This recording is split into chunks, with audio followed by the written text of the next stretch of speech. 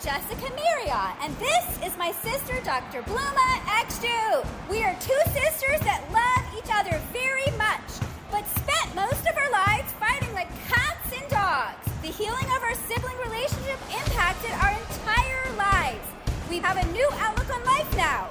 We are on a mission to help adult siblings not only heal their relationships, but make them aware of the impact it has had everywhere in their lives.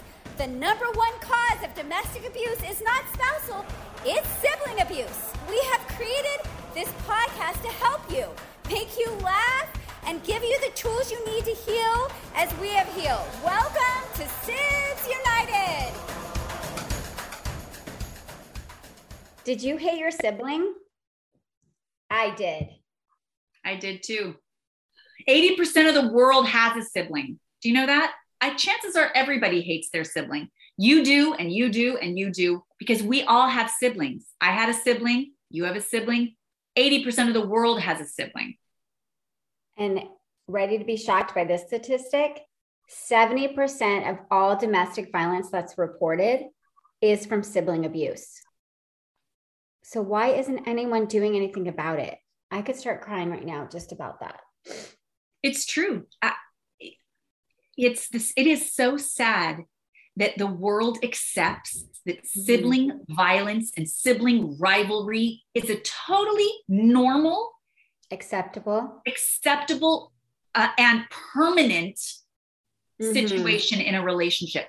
All the studies in psychology that I've researched have shown that if you have a bad relationship with your sibling as a child, it's not going to change as an adult. They're saying that that's what it is, as if there's no chance that it could be better, that it could be improved. It's more than sad. It's devastatingly unfair and actually really unimaginative, honestly. You know, can't imagine that siblings could get along. And here's the thing is, if you didn't get along with the longest relationship of your life that you will have, how can you really think that you're going to get along with other human beings for the rest of your life? I was out with a bunch of girls the other night, and this one woman said, we were talking about 2016. And she laughed and said, I'm not friends with that group of people anymore that I was friends with in 2016. And it was like, oh my God, I totally get it. I didn't say anything at the moment just because I was in such an aha moment, but that is a huge thing that affects all of us, that we go from one friendship to another because we haven't learned how to get along with our longest relationship, our sibling. That's exactly right. That's what you and I are, what we've worked on how to get along with each other and not hate each other anymore. It did not happen overnight. No, it did not happen overnight, but it did happen because we had an awareness that we were being driven by this hate inside of us for each other. The hate I had for you drove me to the types of the style of friendships that I had. You know, in your life. Exactly. At work, when you show up at a grocery store, your friendships, how you're teaching your own children how to behave, even though you're conscious of, ooh, I don't like how I feel when I behave that way. You don't know how to undo it because you have these triggers that were developed when you were growing with your sibling, and your parents or caregivers most of us did not teach us how to be any other way. And so then we just take those triggers and behaviors and emotions into the world that came from 0 to 8 years old, and take those and they follow us. And we still have those same emotional triggers that create trauma in our lives, even though we don't want to step in that anymore, in that shit. We want to grow outside of ourselves. You and I did so much individual work, and it didn't matter when we went back into our family dynamic with our mom and father and other siblings. they just expected us to continue being that, taking that role on, even though I know for sure that's not who I am anymore. Right. And I think that it brings us back to the point about like, you know, do you hate your sibling? Because I feel like the hate, the expected roles that we are sort of ascribed and that we just kind of keep repeating and reinforcing because of our family dynamic and because of not being taught another way, like we did, like how it was for you and me. But I feel like you were the favorite and I was the black sheep. Right. Even though that's not who I wanted to be. Right. I don't think that it was want or not want. It was not a choice. It was that was given to you and this was given to me. And then it was reinforced because our parents are the barometer for whether or not you're valuable or I'm valuable. If they show up and they treat you a certain way, then it tells me I can treat you that way within a range, and no one's going to question it. No one's going to, and then if you complain about it, you're the bad guy because the family has accepted it's okay to treat Jessica like that. Well, let's get into an example. Let's tell a story of how you can understand and possibly relate to this. For me, one of my biggest feeling memories is in the back of our 1970s car that didn't have seatbelts. And your superpower for a long, long time was you were great at emotionally finding just the right way to say something to me that would trigger me and hurt me and make me feel super small. And I would then say, and I'll let you talk to that in a second. And then I would say something to mom, she's being so mean to me. And now that we're parents, we can relate to that. When you're driving, especially, there's all these things that you have to be paying attention to, and you're hearing this, but you're just kind of zoning out like we all do when we're driving. And you're thinking of the next thing or whatever that you're about to do. So I'm putting that in referencing that, but as a kid, you don't know this. And so I feel ignored and diminished, that my feelings don't matter. And then I have to protect myself. And so I physically hit you. And then that's when mom paid attention, pulled over, and then I was punished, probably spanked, which reinforced that hitting was acceptable. And she would say that what I did was worse. And as a parent, I did not allow that dynamic to happen in my household because it always takes two people. You're right. It does take two people. I don't remember mom ever spanking you, but I want to respond to this memory too, because you're not discounting. You just don't remember it. I just said, I don't remember mom. Right. I know. I just wanted to, for the audience who doesn't know that's what you're not discounting my memory of it. I just want to, because we haven't talked about that. Okay. So first I want to say that the way that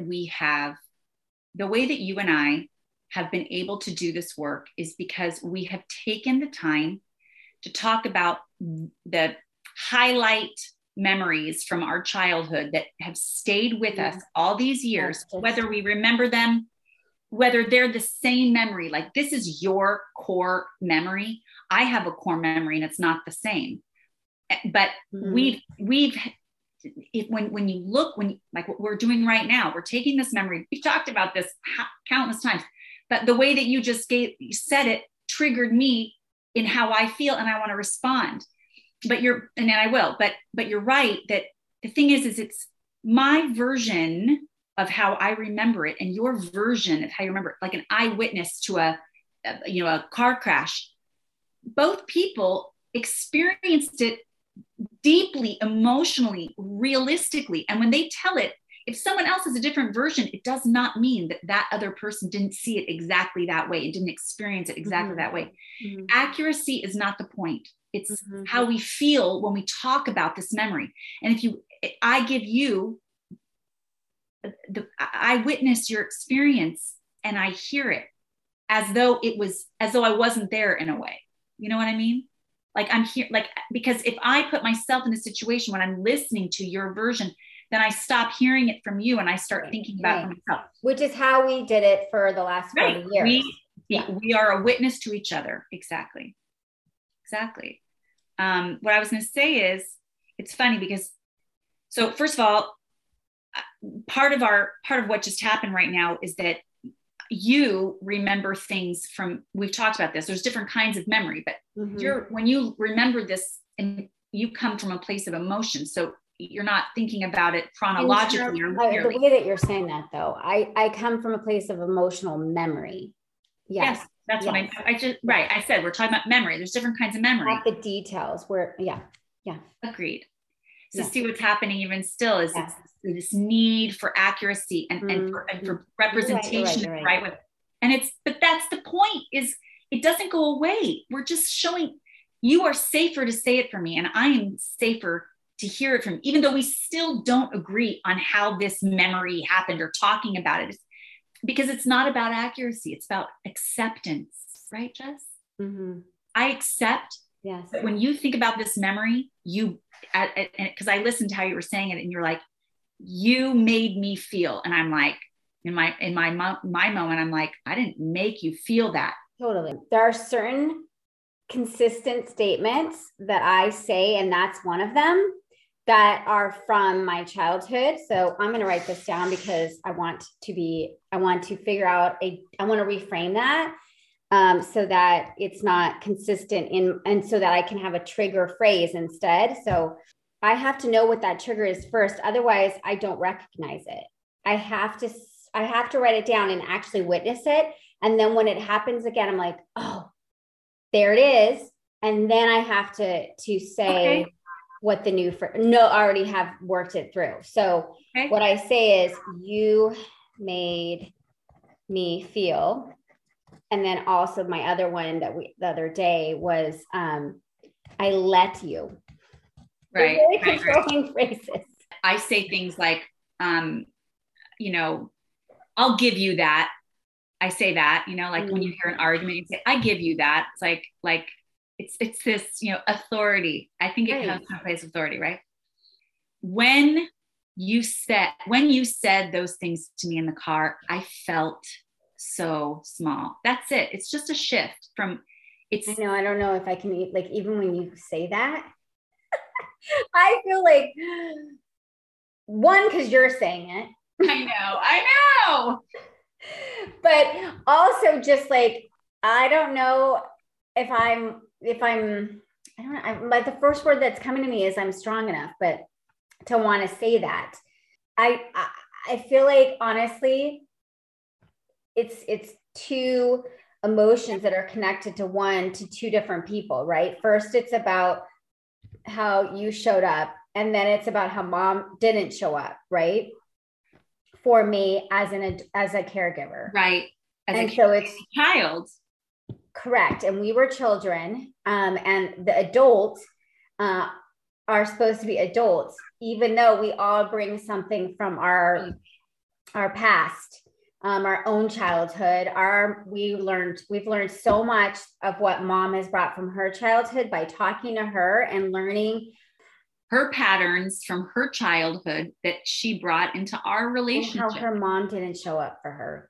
Yes. I mean, and then you just track it back. It's that it's that transgenerational loading, the only way to change that for future generations in your family is to talk about it, so that energy is lessened. It's not so like I'm making this motion because it's so loud and you ignore it. Right. All these triggers are loud and that's why I'm saying to you, for me, I have to write these common trigger phrases that I do to protect myself. And the deeper you go down this, you don't have to go as deep as you and I have. But the more awareness that you have of it,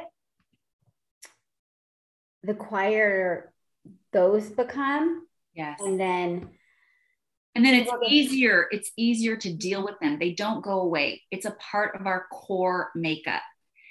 That I really believe that. But because they're quieter, they are more manageable. It's just the truth. And they don't trigger you as much because they've come out of your subconscious and now they're in your, in your right in front of your face, but not, I really don't mean that. I don't like that. No, right. I don't mean that. Go ahead. I think you should let me say it, because that's something else that's a pattern that we've had. Right. So I'm going to try to think of how to say it. Okay. But I just want to say that the reason I'm cutting you off, I'm saying it is because we have 30 minutes. We're supposed to do a 30-minute talk about how long has it been? I don't even know. So it says 40 minutes. It says 40 minutes on the thing. Well, we chit chatted though at the beginning for a minute. So all right. Let me just say, I agree. We need to be conscious of that. So, I love you. I love you. I want to say that. Okay, now go. Sorry. When you sit with yourself, this is another exercise that we've learned how to do, is to allow yourself to really go within yourself and ask for the answer for what you're looking for, and trusting me. That's part of it. Right. And so since I know you trust me, then I can trust myself too. Right. Like that's how it was in the past. Now we're learning, I just need to trust myself. But so what happens is that at the beginning, your triggers and these traumas that happen when you were young, you push them down and you protect yourself. You remember the details. I don't. I just remember the emotion attached to it, that I felt diminished and that my feelings didn't matter, that I didn't matter. And when you actually talk about them with the main person that they were brought up from childhood, then it quiets it in a way that they're still there and they sometimes show up, but they're quieter, that you're able to deal with other ones and so you're able to take more lessons from your life and grow as a human to transform your life. Like we're able to be on this project together because we did this work. Mm-hmm. And we really, anyways, I was going to just finish up, but I want you to add. I agree. I thank you for saying it again. And I agree with everything that you said. There's only one point that you put that I don't feel like is how I would describe it, which is you said we push them down. I don't think so. I actually think they get, I'm imagining like an onion. I feel like. What? Yeah. It's so hard. No, I feel like the core memory is inside, and then over life, again, a layer upon a layer upon. And so it's so loud, it has to scream so loudly to be heard because of all this. It when you said that. Right? Yeah. Me too. It gets muted by all of these layers. It's like, when you put your sweater on, you put your jacket on, you put your hat, there's so much that it's hard to hear. So you have to be louder in order. So I feel like when you, instead of how I think oftentimes in therapy, and why I think that individual work wasn't sufficient, is you're dealing with these outer layers because you really can't deal with that core inner original story without the person. It's very difficult to do. Mm-hmm. I mean, just to go off on a tangent for a second, it's kind of like when you're trying to, deal with forgiving a parent who's died.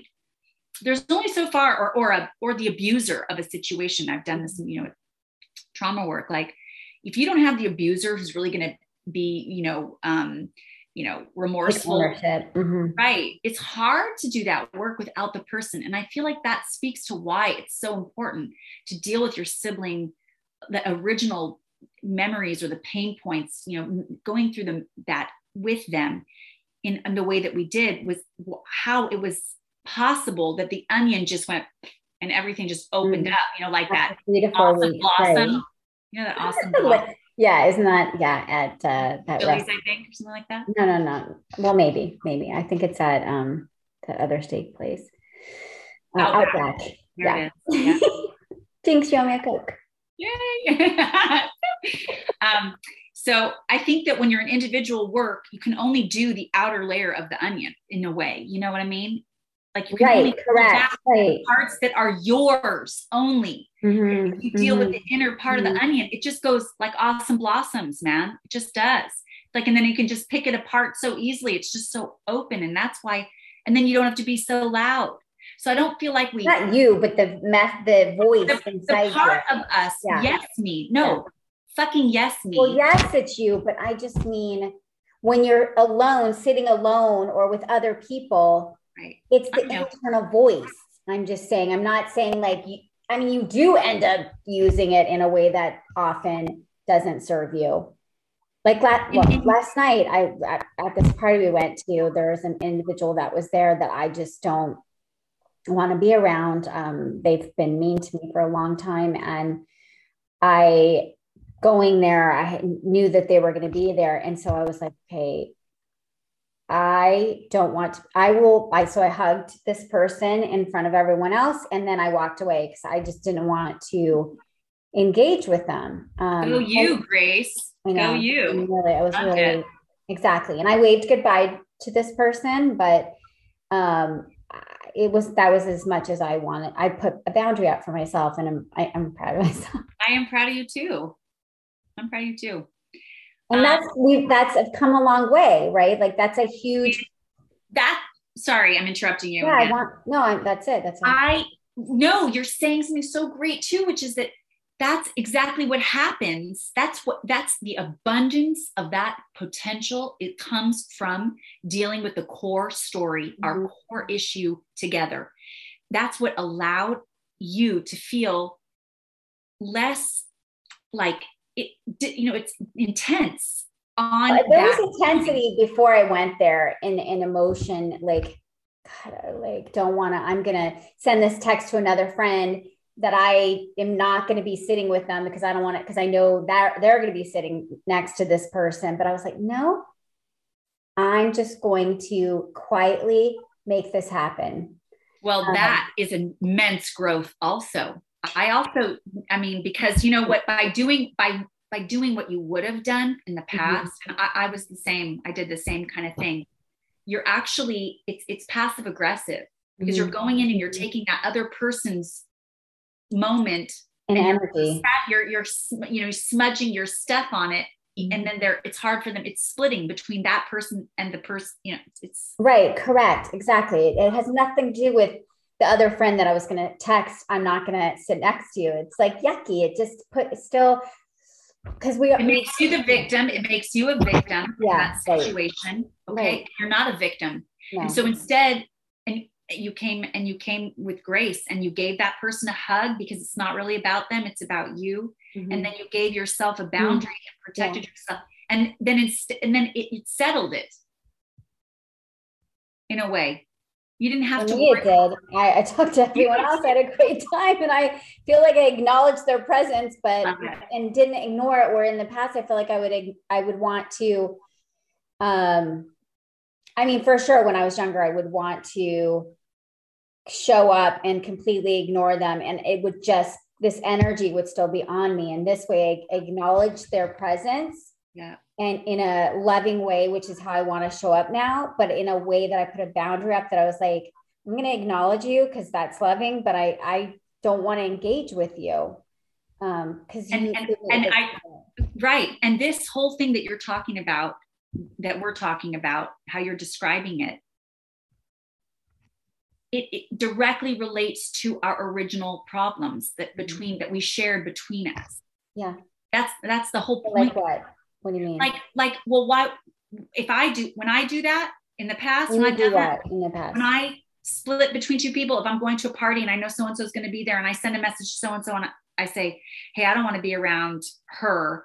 Just letting you know, I'm not going to be near you because of her. And created this whole thing. I do that so that either I'm picked as the favorite, they're going to choose me over the other person. I know that comes up for you as well. From the opposite. Well, right. For me, I was like, she's not that my other friend. I'm like, she's not going to pick me because that is my go-to of that mom, the dynamic with mom. I'm not the favorite, even though like whatever, we can totally go down a rabbit hole regarding that. So I won't right now. My point is you can relate to what I'm saying as far as we can find the nuance to it. And I always want to know. I just mean, this is relevant in every aspect of our lives. Mm-hmm. Because like you said, your sibling, usually closest to you, but even still, regardless, is the longest relationship that you'll have in your life. And we are on a mission to change the way adult sibling relationships are viewed in society. We don't accept that if you had a shitty, painful, violent, emotionally, aggressive, draining, whatever you had as a kid, you didn't get taught the skill set to get over it, and your families are still making you no. We say no. We say it's not a death sentence.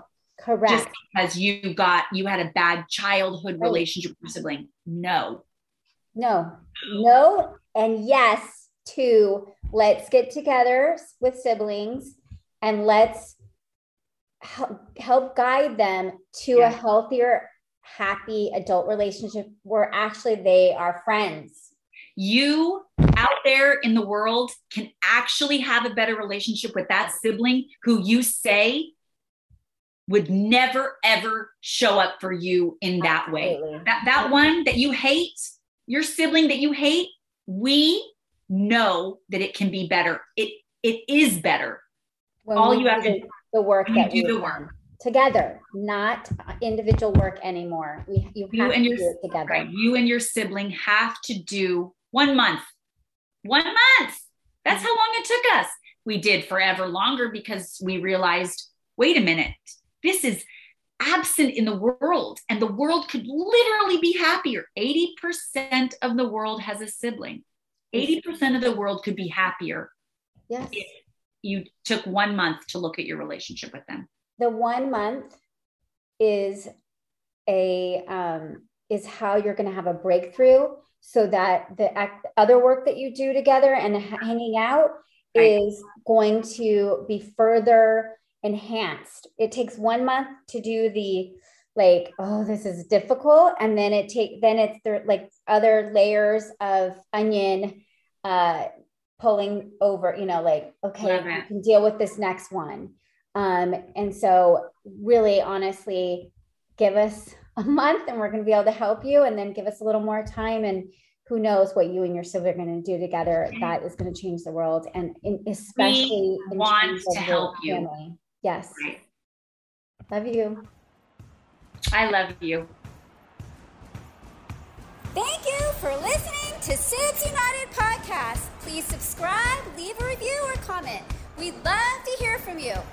While you're at it, follow us on Facebook and Instagram and become a part of our tribe of helping heal adult sibling relationships.